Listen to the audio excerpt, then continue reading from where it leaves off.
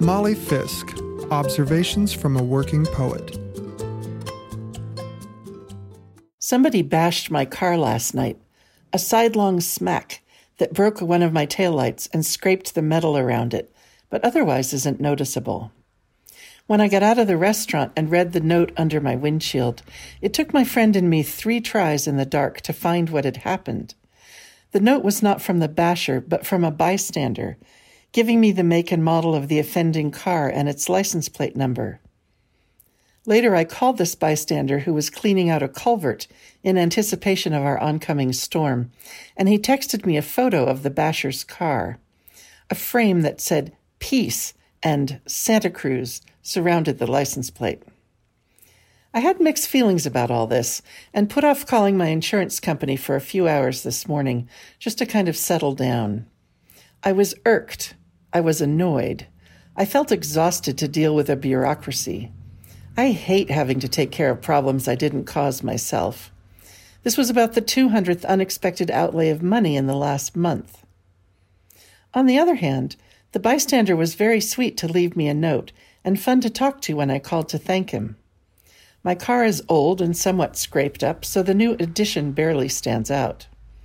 I liked Debbie at AAA, who took my claim. We had a good laugh about the weather.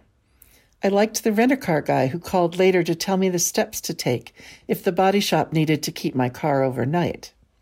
I felt oddly cradled by a system that knows exactly what to do when someone bashes your car.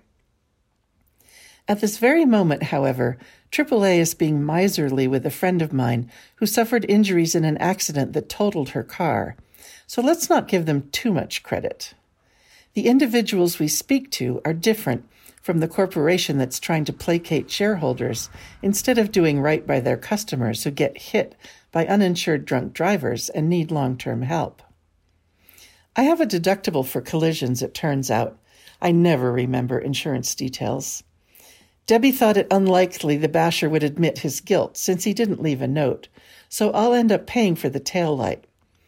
I should mention here that I too have crunched into another car and left the scene without leaving a note. I was so horrified at myself that I didn't want to admit it, and I was also late to teach a class, so I drove off. But by the time I got to the classroom 3 blocks away, I had come to my senses and called the Nevada City Police Department to confess.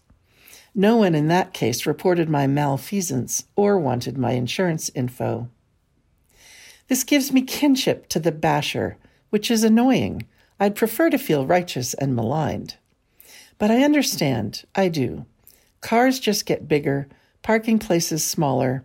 Some of us are not so young and don't turn our heads well or gauge distances perfectly. We all have places to go. Still, I want to post that license plate photo on social media. Something about peace and Santa Cruz got under my skin. In deference to the car I bashed, though, I'm going to refrain.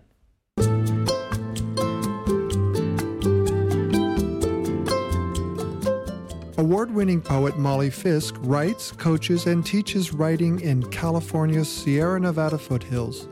You can reach her at mollyfisk.com.